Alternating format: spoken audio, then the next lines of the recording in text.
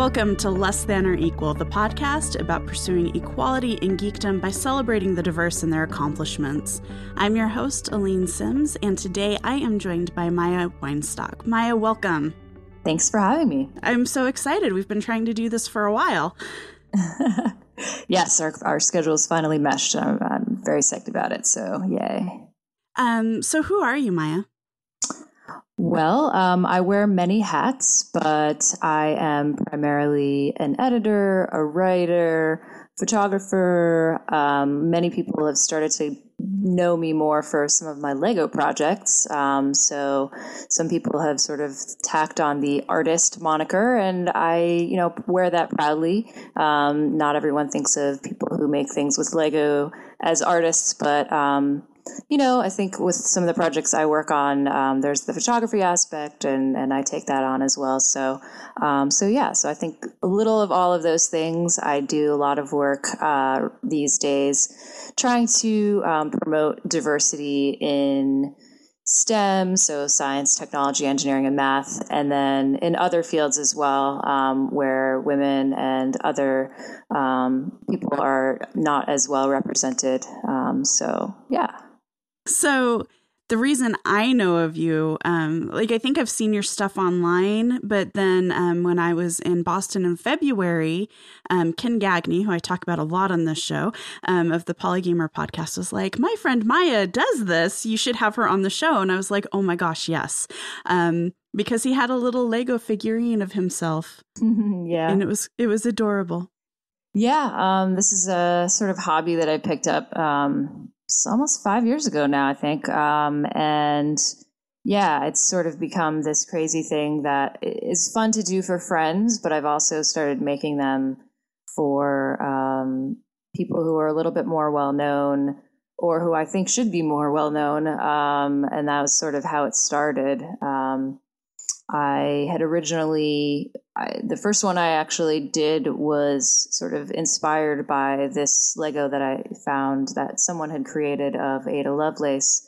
And for those who don't know, Ada Lovelace is considered by many to be the first female, or actually the first programmer generally.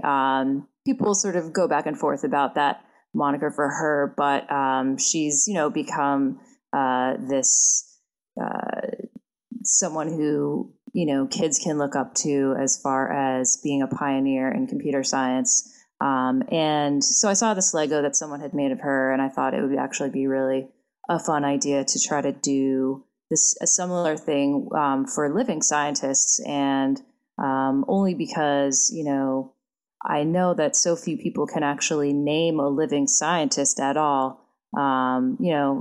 Many people can't even really name that many, historical scientists, but especially living scientists, you can mostly get a blank stare. Just if you, did one of those Jay Leno person on the street kind of things. So I decided to try to make one actually for a friend of mine who's a planetary scientist. Her name's Carolyn Porco. And, just to sort of see if I could do it, I really, I grew up playing with Legos, but to be honest with you, I hadn't really done anything with them since I was a kid. And so I kind of had to learn how to find the parts and, do the designs using existing pieces. And so I decided to try to do this, like I said, for my friend Carolyn, and I did do that one, and I made it. And, it was a fun process trying to figure out like what websites to go to and, how to order the pieces and mix and match. And it turned out pretty well. And she was pretty excited about it. And I thought it might be fun to do even more. So I sort of did a first initial batch of like 5 or 6, including, Richard Dawkins. And, I had PZ Myers on there. I can't remember all the first ones, but Joanne Monaster, who goes by the moniker of Science Goddess on Twitter. The idea for me actually in how I picked the first batch and the first few was I wanted actually to specifically pick people who were on Twitter or on social media generally, because not only did I want people to be able to, be able to name a scientist that they might not have otherwise by seeing that there's a Lego, made in their likeness. But I thought it would be a good idea to sort of point to the fact that actually, not only are they really amazing people, but they also have, a web presence, and you can interact with them and get to know their processes and their thoughts. So it's been an interesting 5 years since then. I mean, I can't remember the last count, but I think it's close to 80 of them. Oh, gosh. Yeah. So why scientists? I mean, do you have a science background, I guess, is the question I'm trying to ask. Mm-hmm. Yeah, I do have a science background. I have sort of, gone back and forth in terms of sort of my loves of my different areas of science. When I was in middle school, I loved marine biology. When I moved into high school, I became fascinated with cosmology and astronomy. And then in college, I wasn't really sure exactly which direction to go into, and I tried kind of a little of everything. And I ended up going into a major called human biology, in which I actually focused on the evolution of gender. And so that's what I majored in. So I have a bachelor's in that. And but then I ended up doing science journalism straight out of college. And I thought it would be a wonderful way to sort of not have to choose one particular field. It really was sort of like a crisis for me to try to have to pick one. I really still loved astronomy, and late in college I discovered planetary science, and but at the same time I wasn't sure whether I really wanted to sort of settle down and spend the rest of my life in just one area. So science journalism is sort of the direction that I went in, and it allowed me to become familiar with a lot of the details of these scientific breakthroughs and get to know the people who make science happen, but not having to spend 6 years and gobs of money getting a PhD and, doing that whole thing. So that's how, sort of my love of science began, and it continues to this day. Are you still a science journalist? Yes. So I work now at MIT in their news office. I'm the deputy editor there. So we focus mainly on producing articles about peer-reviewed research that takes place at MIT, and there's a ton of it, as I'm sure you can imagine. So, daily I'm editing articles relating to engineering and science and math. And, we do also have a business school, and we have a humanities school, and we have an architecture school. So, I get to see a little of everything, which is great. But it really does focus quite a bit on science and technology and engineering, which is sort of, the core of what I love to do. And so yeah, I do get to spend a lot of time doing that. Yeah. So that's sort of the day job, and I really enjoy it. Nice. So as you're putting together these minifigure representations of people, what does that look like for you now? Do you have like a collection of minifigure parts, or do you plan it out and order things from like Brick Exchange as you go? It's a little of both. Having done this now for 5 years, I have amassed a collection that's pretty significant. That said, I actually have started giving away the figures. I really enjoy getting to meet some of the scientists that I portray, and other people that I portray in Lego. And so, usually these days I try to make 2 copies whenever I make them, so that I can keep one and that I can give a copy away to the actual person if and when I meet them. But originally I didn't do that. So there are many pieces that I sort of gave away and never really sort of replenished. So I have a pretty good stash, but I do still have to order for parts, and I do that pretty regularly whenever I have sort of either the inspiration, or I try to do them in batches. But yeah, I mean, I have and people have asked me whether, how big my just Lego collection is generally. And to be honest, I don't have that many like Legos generally, but I do have a fair collection of minifigure parts, since that's sort of what I focus in. So, if you come into I have a spare office in my apartment, and I have boxes full of just body parts. And, It's kind of morbid, isn't it? It is a little bit. It is a little bit. But, I try to keep them separated by part. And it's just, an organizational tool that helps out when I'm trying to make something. But it does seem a little strange. So, yeah. I can actually kind of relate. So we used to have once a month we'd have a game day at our house, and my husband is like a huge Lego fan, so we have minifigure parts and just like general Lego, and we have Lego things all over the house, and we've got a lot of Lego going on here.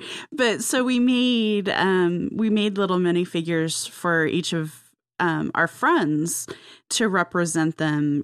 We'd play Munchkin.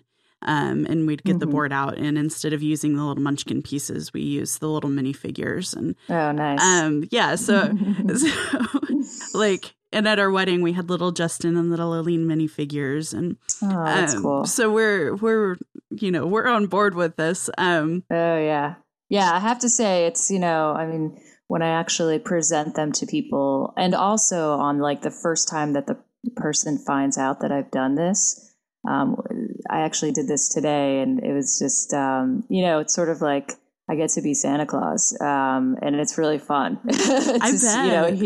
To hear how excited they are about it. In some cases, they have an inkling that I'm, planning it, but in most of the time, it's a surprise. So, so that is a lot of fun, and whether it's part of my science, I call them Lego side tweeps again because of the Twitter connection from early on. So either whether it's them or just whether I make something for a friend, they're always pretty excited. So that's great to hear that you make them and use them in board games. I should try that too. Oh, it makes it so much fun.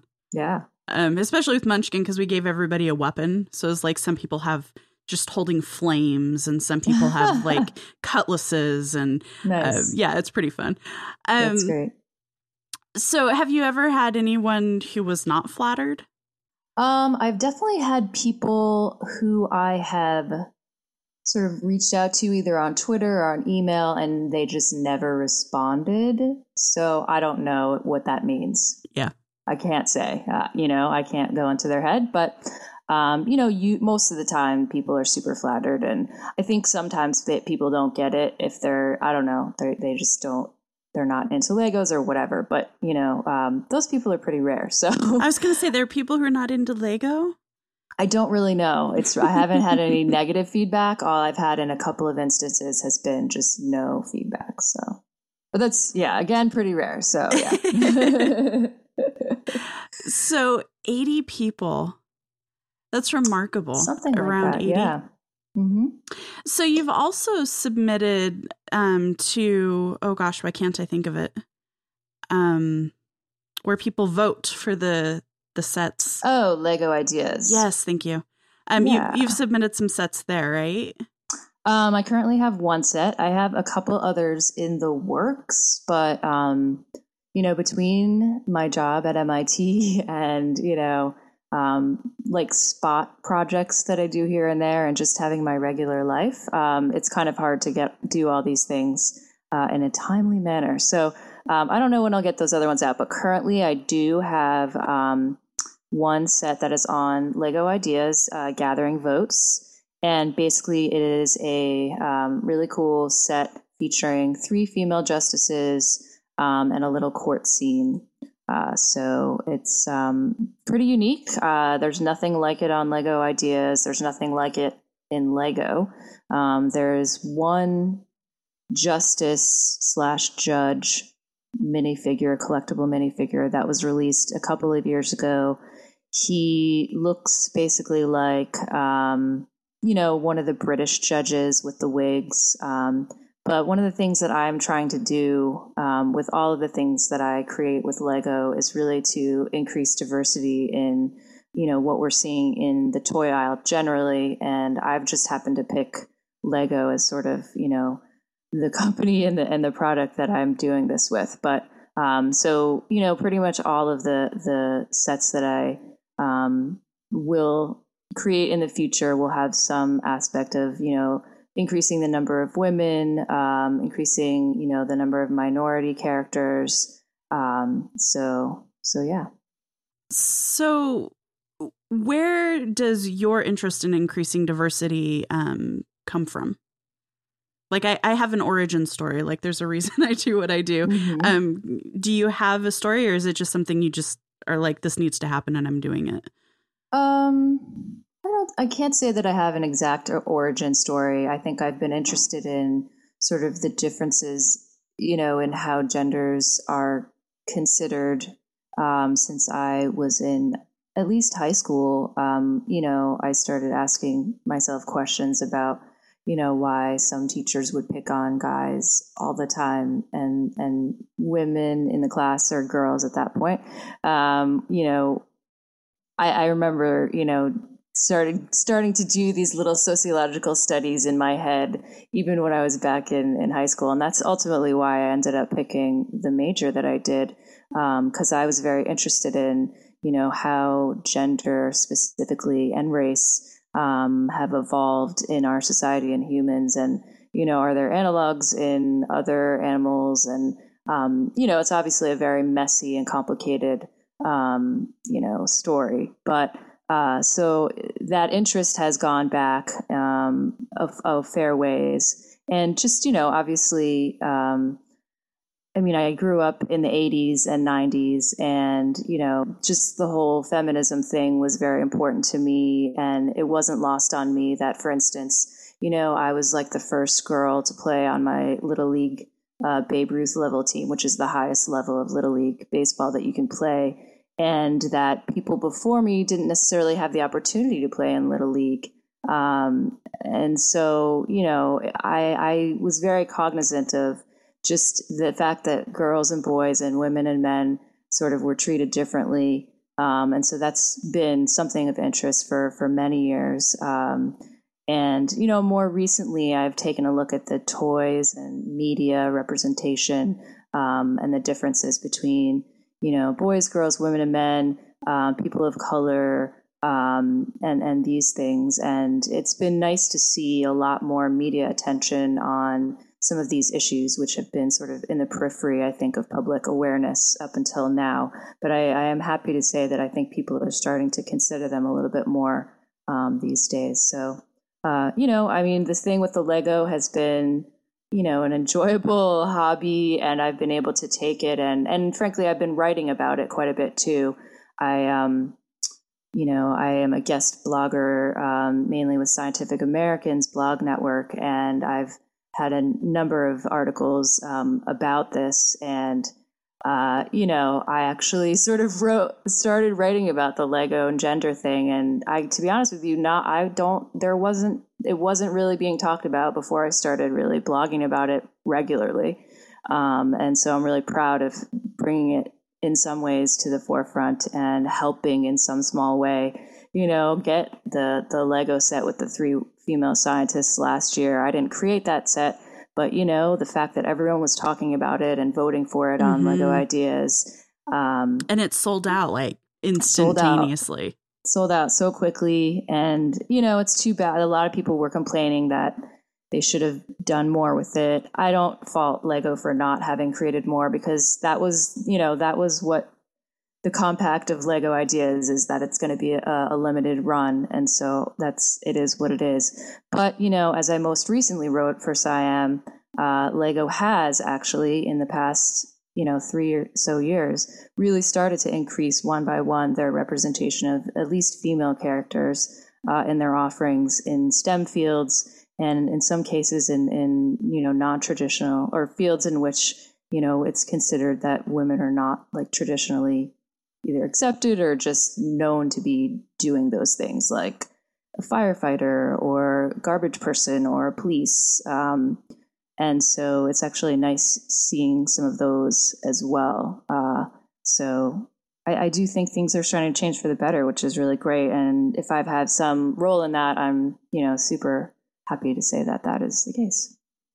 I think that's really, really cool. If I was aware, if Ken told me about that facet of what you do, I don't remember. So our interests are further aligned than I thought they were. I think that's really neat. Thanks.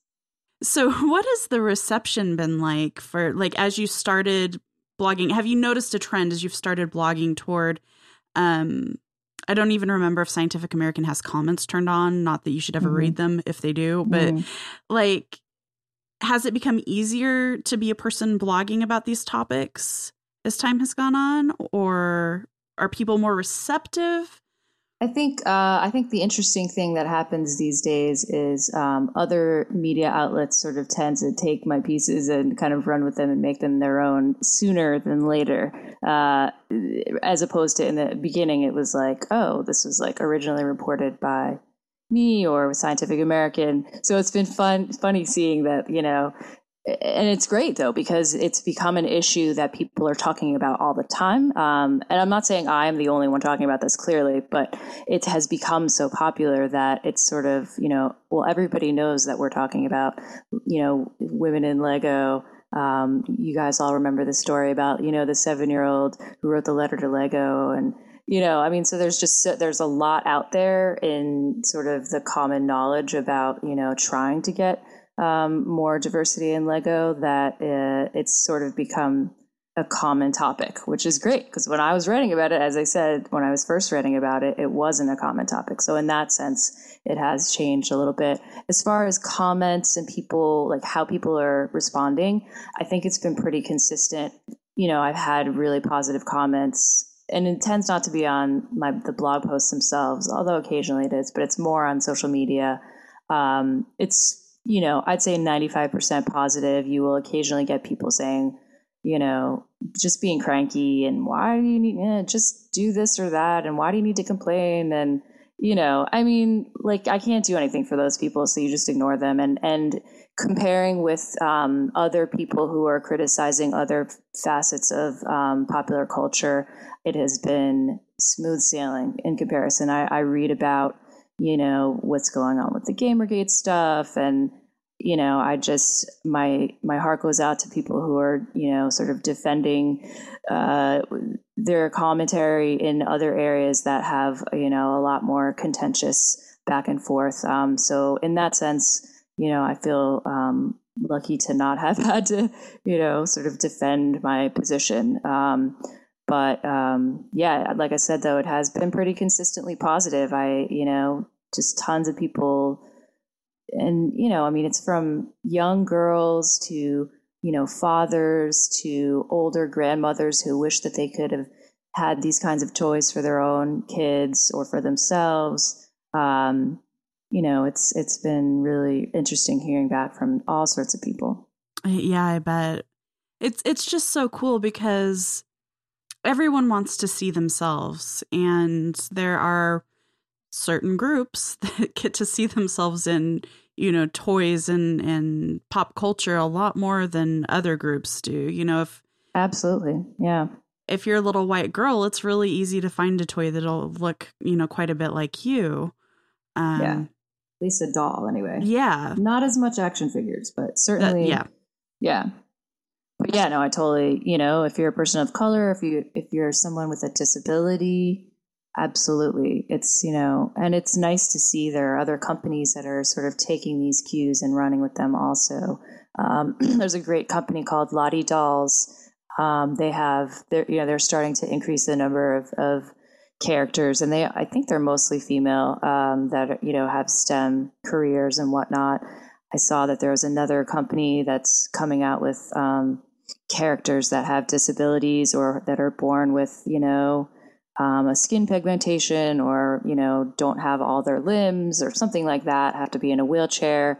And, obviously there's plenty of toys for the rest of the world that have all their, four limbs and who don't have to deal with some of these other issues. But to be able to see yourself in a toy when you already feel so different is just so special. And, it's, we all have privilege, and, when you don't consider that, it's just really great to be able to offer that in some ways. It's interesting. I met a prominent podcaster in the Apple community in February, again at PAX. And he said, well, what do you consider marginalized? Because everybody's marginalized in some way, right? Like, I don't see very well, or, like everyone's got some kind of thing. And I'm like, well, that's kind of the thing. That's the point of the show is, Right. We all have our things, and we need to accept other people for who they are instead of trying to make everybody fit into one box. Yeah, that's totally true. Although when it comes to products that you can buy that, have physical depictions, whether it's drawings, whether it's, on a screen, whether it's an actual toy. Yeah, we do all have our issues, but, a lot of them are internal. Mm-hmm. And when you're presenting, what is quote unquote normal in, an action figure or a toy or something, there's definitely a lot you could do to increase sort of the breadth of humanity there. And, some companies, like I said, they are really taking that in stride and offering that, and others not so much. So, yeah. Yeah. People who listen to the podcast might remember a couple of rants of mine about Lego, but they are getting better. I kind of feel like they take a few steps forward and then they take a step back and then, they move forward again, and they're just kind of constantly doing this dance. Yeah, I think that's a fair assessment. I sometimes will be critical of them, and I will sometimes praise them depending on what they do. And I've been open about this. And, I do think, well, look, first of all, they are a huge corporation. They're one of the biggest companies in the world, frankly. Right. And so they are looking at their bottom line. And I do think they also are in new territory as far as, their just their reach. I mean, it's weird to say that as a kid growing up in the 80s when they were so popular, but, Lego almost went bankrupt like 10 years ago. So I really do think that they are doing the 2 steps forward, 2 steps back thing, because they're still trying to feel out exactly what it is that they're meant to be. To the extent that they have something like a Lego Ideas, which for people who don't really know is a place where you can sort of fans can submit ideas and people vote on them, and they will actually pick some to make them. I mean, what other company does that? It's pretty incredible that they even have that kind of platform. So I definitely give them huge kudos for that. At the same time, some of the things that they continue to do, as far as like a lot, a lot of their sets still have a lot of violence to them. They, it's just so frustrating going into, a toy store or a Target or whatever. And, you're seeing the pink boxes and the blue boxes of Legos. And it's just, like, really, do you really need to go down that road? And it's all marketing. And I'm sure it's based on numbers and whatnot, but it's frustrating because it's starting to go now. They have these products for slightly younger kids. They have various lines. They have like a Duplo line, which is for really small kids, but then they have this sort of intermediate line for, like 4 or 5 year old kids. And they're sort of like the beginner boxes. And even those I'm starting to see, like the girl ones are in pink and the boy ones are in like red or blue. And it's just, how early can we get, in terms of just stereotyping kids and putting them into a box. It's very frustrating. So in that sense, I mean, I literally was going to buy a gift for a friend's child, and she's like 4, and went into a independent toy store with the intent of buying a Lego set. And I walked out buying some other competing product because I just couldn't do it. Like I literally, like the more advanced sets were too old for her. The Duplos were too young, and then the one that was for her range was either like this very masculinized boy superhero, or a girl princess. Mm-hmm. And I just couldn't do it. So, in that sense, like there's still a long way to go. And I guess we'll all sort of have to just keep pushing. Yeah. Yeah. And to the girl, I'm air quoting and you can't see, the girl sets are usually less complex. They're usually the same price point for the girl sets tends to have fewer pieces and be less complex than the quote boy sets. There was a Lego Friends set that was like this cool airplane. The pilot was a dude.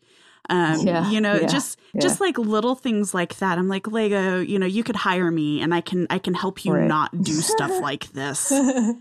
Yeah, I've thought about that. Trying to hire myself out by them, but I don't know if they would want me on their team. No, I would though. I mean, it would be fun. But yeah, no, so you sometimes just scratch your head. But again, though, at the same time, like I do know that there are people who really care on their teams, on their development team, and I think it's just a matter of. I think right now testing and seeing what will sell and how they can sort of push buttons a little bit. And it's got to be really interesting sort of responding to this like social media pressure. I mean, I've been happy to help on this, and I really think that it's been, they can't ignore it. I mean, it's out there, and it gets into like the biggest media outlets that you can possibly imagine. I mean, it's just one of those products that sort of, grabs people's attention anytime there's something new or different. And so, that they have to be listening to people, what they're saying. So, yeah, I don't know. I think we'll see where we are in, let's say, 5 years. Hopefully, my one big thing for them now, and, I still want to see more just generally female characters in their regular minifigure world. Yes. But I also would really like to see some people of color there. It's really frustrating that they have sort of separated. They have two different worlds now in the regular Lego sort of universe. One is the yellow people, which is what we all are more familiar with, especially if you grew up in the 80s and 90s when they were sort of around kind of pretty ubiquitously. But then, starting with, I think, like Star Wars and Harry Potter, they've started adding, I guess more realistic flesh tones. And, I don't have any problem with that. I think that's fine. But in the meantime, the yellow, it still leaves something to be desired in the sense that, because some of the faces are much more detailed than they used to be, and the colors are much more vivid, and they have like lipstick and they have different colors that sort of, contrast with the yellow skin color. It's very obvious that if you're a dark skinned person, you're not really represented in that yellow world because yellow is a light color. So I don't know what they're going to do about it, if anything, but I really would love to see them address it, whether including some, brown or darker brown figures in their yellow sets, or, I had thought of the idea of like just making a slightly darker yellow for some of those folks, or something. There's got to be some way to be more inclusive. I think that is, kind of important. Another option would be, I think in Duplo, which is the tiny kids set, they sell just kind of a grab bag of minifigures. They're not technically the same as the Lego regular normal minifigures. They're bigger, right? They're bigger, yeah. But they come in multicolors. They're clearly very multicultural.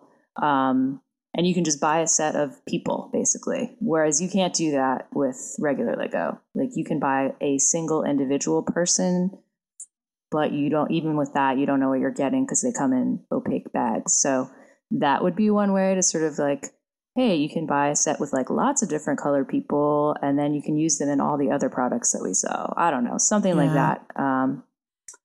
Yeah. They also there's a Lego store that's in Phoenix. It's near to me. It's like 20 miles away. But so you can also, if you have a Lego store, they do like a 3-pack of minifigures where you can get 3 sets of legs tops and faces, hair, or hat in an accessory. Right. But those are mostly, it seems like, because again, we've done this for fun. So we have spent a lot of time in the Lego store, like looking, like weeding out, you know, characteristics or like certain kinds of hair or whatever. And, you know, it's all, you know, like brown hair and mostly the yellow heads and arms. And, yeah, it's an issue that they definitely, you know, they need to become more cognizant of, I think, if they're not already. Yeah, I'm sure they do have people who are on it who at least know that it's an issue. I mean, but I sense that it's just this like dissonance with their history because it's, you know, it's sort of, you know, like a legend, the legend of the yellow minifigure. And I can't, you know, I used to work for a kids company, and I've worked for, you know, companies where you're facing with, you know, having to, you know, confront change. And it's not always easy because especially if, you know, what you've always done is still doing pretty well. But sometimes to really make that next step, you do have to kind of dig deep and take a chance at doing something like really beyond what you're used to. And I really kind of hope that Lego does that in this case. And certainly also with just generally, you know, diversity and I don't even want to say diversity in minifigures, although that is sort of my primary focus. But, you know, diversity of types of products that they sell. You know, I don't work for them. I can't tell them how to do, but like do their job. But you're on the internet. You can tell them whatever you want to do. No, but since I spend a lot of time talking about them and like, you know, playing with their toys now, you know, and I see a lot of really interesting ideas on the Lego Ideas site. You know, part of it is like, yes, they still need to make money, and that's really important. But I think, for instance, what they're doing with their architecture line is really great. That's definitely thinking outside the box, and I think it's been pretty successful. I don't. Do you? Yeah, like 4 or 5. Yeah. Yeah, and those are neat. And, you know, I mean, there are people who love the modular world, quote unquote. The modular is basically when you make like a whole city or town out of Lego and you just add all these really unique parts and buildings and whatnot. And those are great. But when you can sort of get outside of that and do like modern design or just something totally out of left field, I think those can do really well too. So, and I think that that's what they're kind of trying to go with the Lego Ideas thing, to try to get, you know, ideas that are really off the wall. But I will say you're sort of starting to see a pattern emerge of what does well there and what doesn't. And they, for a number of reasons, tend to sort of, you know, stick to the same old model that they are already doing. And I could talk your ear off about that, but I'll just stop there. Well, I know, like, I have the Ghostbusters car with, you know, and that started out on Lego Ideas. Yeah. And it's, you know, but how is that significantly different from the Harry Potter sets and the other, you know, the big intellectual property? Exactly. You know, it's really not, you know, it's really not. It's not. And I mean, even those are fun, you know, what starts happening is I've seen, you know, a ton of different Ghostbusters themed ideas on Lego Ideas now. And it's like, all right, well, these are basically just like, you know, the same general thing. It's not really a new idea. Yeah. So, yeah. Now the Golden Girls set. Yeah, that's a great one. There's a sad story about this behind, actually. So there was this almost identical Golden Girls set that someone else created, like, I don't know, a year ago. And it had done pretty well, but it still hasn't gotten to the 10,000 votes. And then these other folks came along and basically copied their set and changed a few very minor details. And they got all their votes. They got the entire 10,000 in one day or maybe 2 days. And the other original set, there's like no doubt whatsoever that there was copying going on. The other original set still doesn't have the full amount and may not get any credit or may not get anything out of that. And that's kind of sad. It's very sad. Yeah. But I love the idea of having the Golden Girls. There was actually, I will definitely buy one. And I was actually really proud. There was one week in which the 4 top most vote getters on Lego Ideas were all female. They all had all female characters, and granted, 3 of them were Golden Girls, but the other one was mine. So nice. That was a pretty. People always say, "Oh, who cares? You don't really need more females in Lego," but people really do want them. Yeah. And so there that was. That's super exciting. I love the Golden Girls. Yeah. So what is it like? What's the process like to submit to Lego Ideas? Like, obviously you've got to put a prototype set together and photograph it and, upload it and all of that. But what else is involved in, I guess, the process? The first thing that you have to know is that you can't just submit a set that doesn't have some kind of building aspect to it. I probably would have had a lot more ideas up there if not for the fact that most of the time I'm just dealing with minifigures. And so first you have to come up with a concept that requires some kind of build, because they want people to buy a set rather than just like minifigures or whatnot. So you have to do that. You do want to either photograph it in real life, or you don't actually have to make it physically. You can design it they have like a sort of a mini Lego CAD system that you can just use their pieces that are, in their catalog and sort of create your own design that way. So either way, you have to sort of present it with images that are compelling. You obviously want to pick a compelling title and then describe it. And then that's really, you press submit and the set has to be accepted. There are a few guidelines that you have to not run afoul of, which sadly, one of my sets actually did run afoul. And that was kind of a long drawn out story that got a lot of media pickup. But anyway, assuming that your set is cool, then you get the go ahead and you have a full year to get 10,000 votes from the community. And they have actually extended, they've added some incentives where if you get 1,000 votes within the first year, you get an extra 6 months. And then if you get 5,000 votes within the first year, I think you get an extra year. So, So it is a little drawn out. It's not really I would frankly, it's kind of hard to vote on Lego Ideas. You have to sign up apparently twice, which is frustrating for people who just are interested in Lego, but, don't have a Lego Ideas account or whatnot.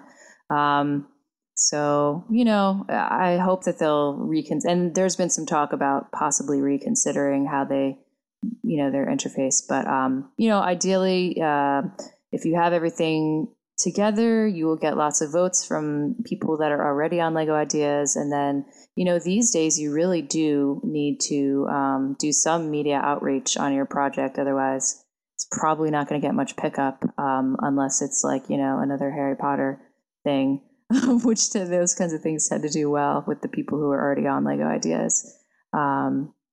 So, yeah, I mean, it is kind of, and some people don't really put much into it as far as like, media or like tweeting about it. And they just put up their design and see what flies. And other people spend a lot more time like, trying to get promotion and whatnot. Yeah. I really like this. I'm looking right now at the Legal Justice Team set, and it's just so cool. I was actually like I don't know.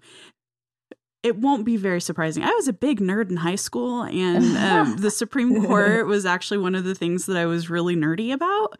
And so I'm looking at this and I'm like, oh yeah, it kind of looks like a courtroom, and like this is really cool. But being a former Supreme Court nerd, I don't keep up anymore, but I was really, really like I loved Sandra Day O'Connor and Ruth Bader Ginsburg. Like I still do. I still joke on Twitter about like, oh, thank God that same-sex marriage is or same-gender marriage is legal now, because now I can finally marry Ruth Bader Ginsburg, because I just adore her so much. Don't tell her husband. I know, right? Dang it. But yeah. But so you told me just before we started that you actually got to meet Sandra Day O'Connor. And so I did. Can I hear about that? Because I've always wanted to meet Sandra Day O'Connor. Yeah, absolutely. But I want to make one clarification. So the set that's on Lego Ideas is actually called the Legal Justice Team, and that's showing generic figures. They don't have names. They don't have any likenesses of any real people. There's a woman of color. It's awesome. Yeah. So the other set you're talking about is what I originally called the Legal Justice League. And that was a depiction of the first 4 women of the U.S. Supreme Court. And I was lucky enough that it sort of went viral. I mean, the long story is that was my original set that I had wanted to go onto Lego Ideas. But they do have this regulation about politics, which I honestly wasn't really thinking that the set was politics, just because they're justices and they're supposed to be apolitical and all of that. But long story short, Lego and I actually exchanged a couple of emails, and I understood from them later that they basically did not allow any depictions of any currently sitting people in government. So that was why that ultimately didn't fly. But in the meantime, it obviously, it did really well. It just kind of, I literally was like, all right, well, I guess that's not going to happen. And I posted it on Twitter, I think twice, and I posted it on my Facebook page. And from that, I got hundreds of thousands of hits on my Flickr and my personal page, my personal website. And from that, I had people coming out of the woodwork asking me about it and how can they get a copy and all this stuff. And it was kind of really a funny coincidence. This wonderful organization called iCivics, which is started by Justice O'Connor to sort of increase new media ways of representing to kids, just educational modes of learning about civics, and so government and, the Constitution and things like that. And I had actually worked somewhat closely with some people on their team at my former job. I used to work at a company called BrainPop, which makes educational cartoons and games. And we used to host and they still do at BrainPop, they host iCivics games. And so one day someone from iCivics was like, oh, we love your set, and they actually invited me to this event that was a tribute to Justice O'Connor. And they had no idea that I knew their content in and out and all their wonderful games about the Supreme Court and, how to, playing a president for a day. And it was really great. So yeah, I was able to go to this amazing event in DC. It was, I think, in April. And, all 4 of the justices actually were there, but I was able to meet Justice O'Connor afterward and give her a copy of the set. And yeah, it was pretty amazing. I mean, she's like a legend basically. Right. And she kind of was thrilled with it. And I got to, explain to her what was happening and what, she was like, is this us? And so that was pretty incredible. And then, the folks at iCivics tweeted me a picture of the set, in the justices' chambers. So neat. Yeah, so that was a pretty cool day. Wow. So didn't make it onto Lego Ideas, but it's in the Supreme Court. So that's amazing. Yeah. Oh gosh. 17-year-old Alina is so excited for you. Thanks. Yeah, so that was fun. But I'm really excited about the new one on Lego Ideas too. I think I'm actually starting to do a new project with them, which is to try to garner some support, and that is to take them around to as many state Supreme Courts as I can and do a little flat Stanley thing where I take pictures of them in front of the courts. So I've got a few already. I've only posted one so far. And I have friends helping me across the country. And so we're going to see pictures of the Legal Justice Team in front of hopefully all 50 states and possibly Puerto Rico, but we'll see. Well, if you don't have anyone in Phoenix, I can help you out with that. So. That would be great. I might take you up on that. Yeah, let me know, because I'd be happy to help it out. Like as you were talking, I registered at Lego Ideas and voted for the thing. Thank you. And, like, I appreciate that. I just think it's, my focus is on making geeky spaces more welcoming for diverse groups of people. But we kind of need it everywhere, like we've come a long way, but we've still got a long road to hoe. And yeah, if I need to drive to Phoenix and take a picture, it's not a big deal. I could do that. Thank you. I appreciate it. And, so many people have actually said similar things, and it's not just that one set, but just seeing new representations of females and, again, people of color, things like that. It's really, starting to take hold, I think, a little bit. And there's a long way to go, no doubt. But it's great to see in things like movies. I've been following the Gina Davis Institute for a long time now, and they're really starting to reach like a fever pitch of just, I'm getting emails from them like every week, and they all have like updates of really cool things that people are starting to do, and the first this and the first that, and more percentage of representation of women in films, on TV, and so it's great that people are on that, because really for a long time nobody cared about that stuff, and it was just status quo, and nobody really pushed back. Yeah, I was actually thinking about that last night, because my husband and I watched the premiere of, Dark Matter is the show. Okay. And I was looking at this cast of characters, and it was like, in the pilot, like, I think there might have been more women than men in there. Oh, really? And they're shown doing complicated, like, scientific tasks and, dealing with an android and like putting it together, like disabling it and putting it back together again because it was a threat to the people on the ship, and like all this stuff. And I was like, 2 years ago, I don't even know if that would have been the case. Yeah, it's true. That would have been, it was there were some problems, but it's a step, and yeah. And it's, people are starting to realize that there's a market for it. I mean, all the stuff that I've said up until now, like, I haven't really mentioned the one thing that's sort of like the unstated fact, and that is that there actually is a market for more diversity. I mean, I think executives and toy company like managers or whatever just assume they've gone with what they know, and I think there really is this sort of underground that is just waiting to explode. And you saw that with the Research Institute set, and you're seeing it, which is the 3 female scientists from Lego. And you're seeing it with things like, the Ghostbusters movie that's going to come out soon. Oh, so with excited. The all-female cast, which I'm excited about too. That's going to go gangbusters. Like, people are going to see that movie in a big way. And so, that's money. And it's just another aspect. I think people feel like they need to be convinced. And I think they're starting to be convinced now. And which is great. And it took long enough, but hey, I'll take it. Yeah.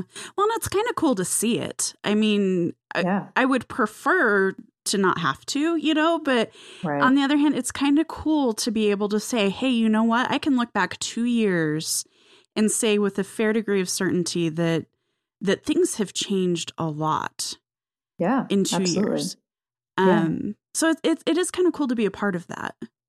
Definitely. Although, I'm also certainly cognizant of just the feminist sort of agenda generally, having gone through a massive sea change when it first came around, the first wave of feminism, second wave of feminism, and yet there's a lot of sort of going backwards happening now. And so even though it's great to sort of be seeing this new feminist wave in the media, that doesn't necessarily mean it's going to stick. So I think it's just important to kind of keep hammering home the point of like, you know, inclusion and representation is really important.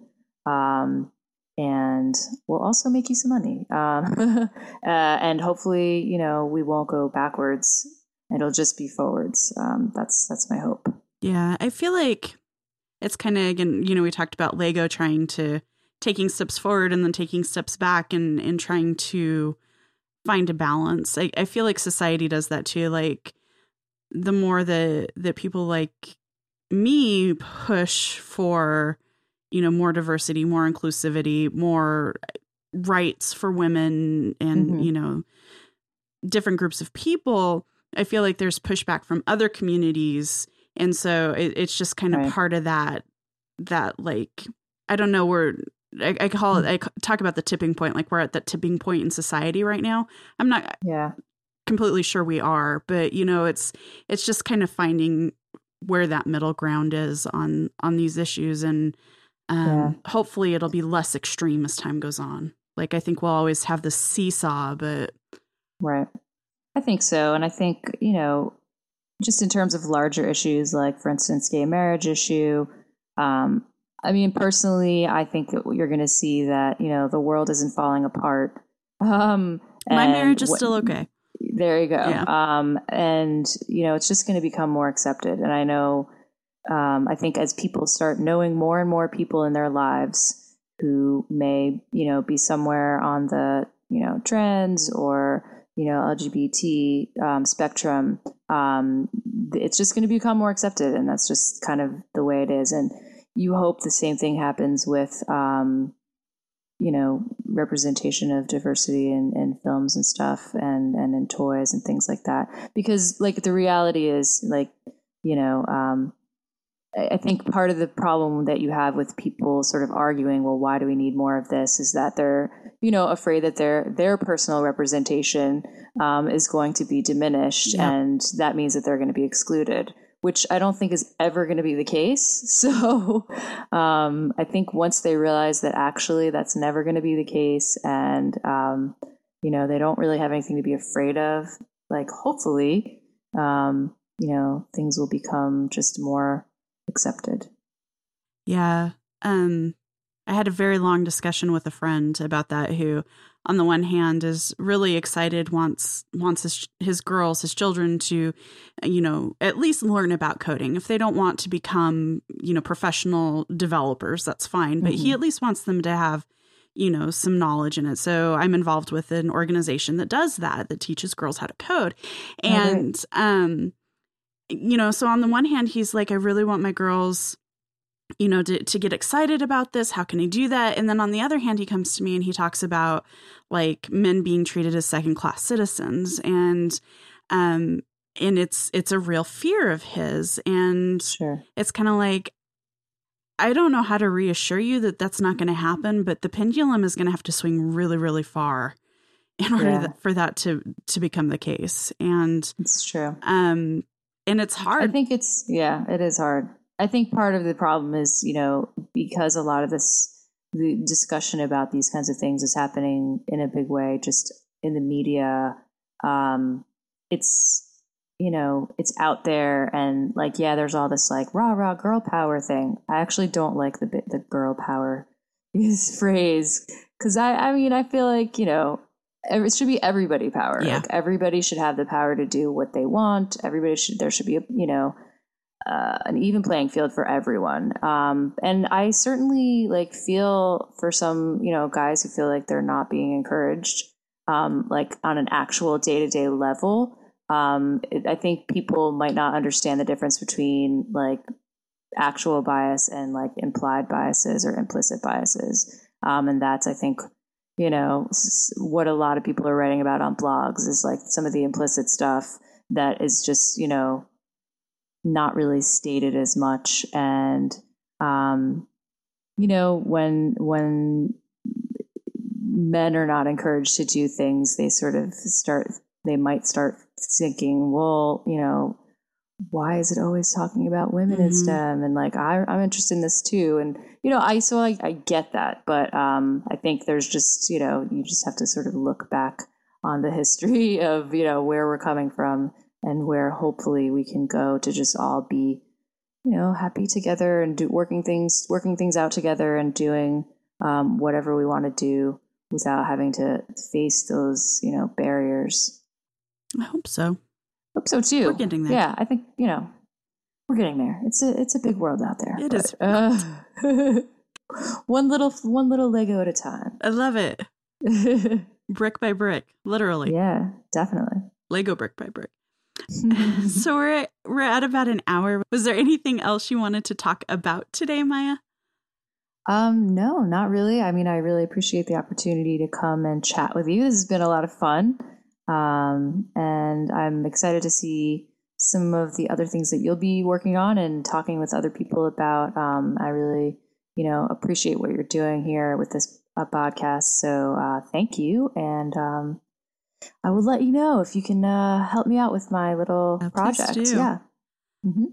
Just when it's a little bit cooler. Yeah, no problem.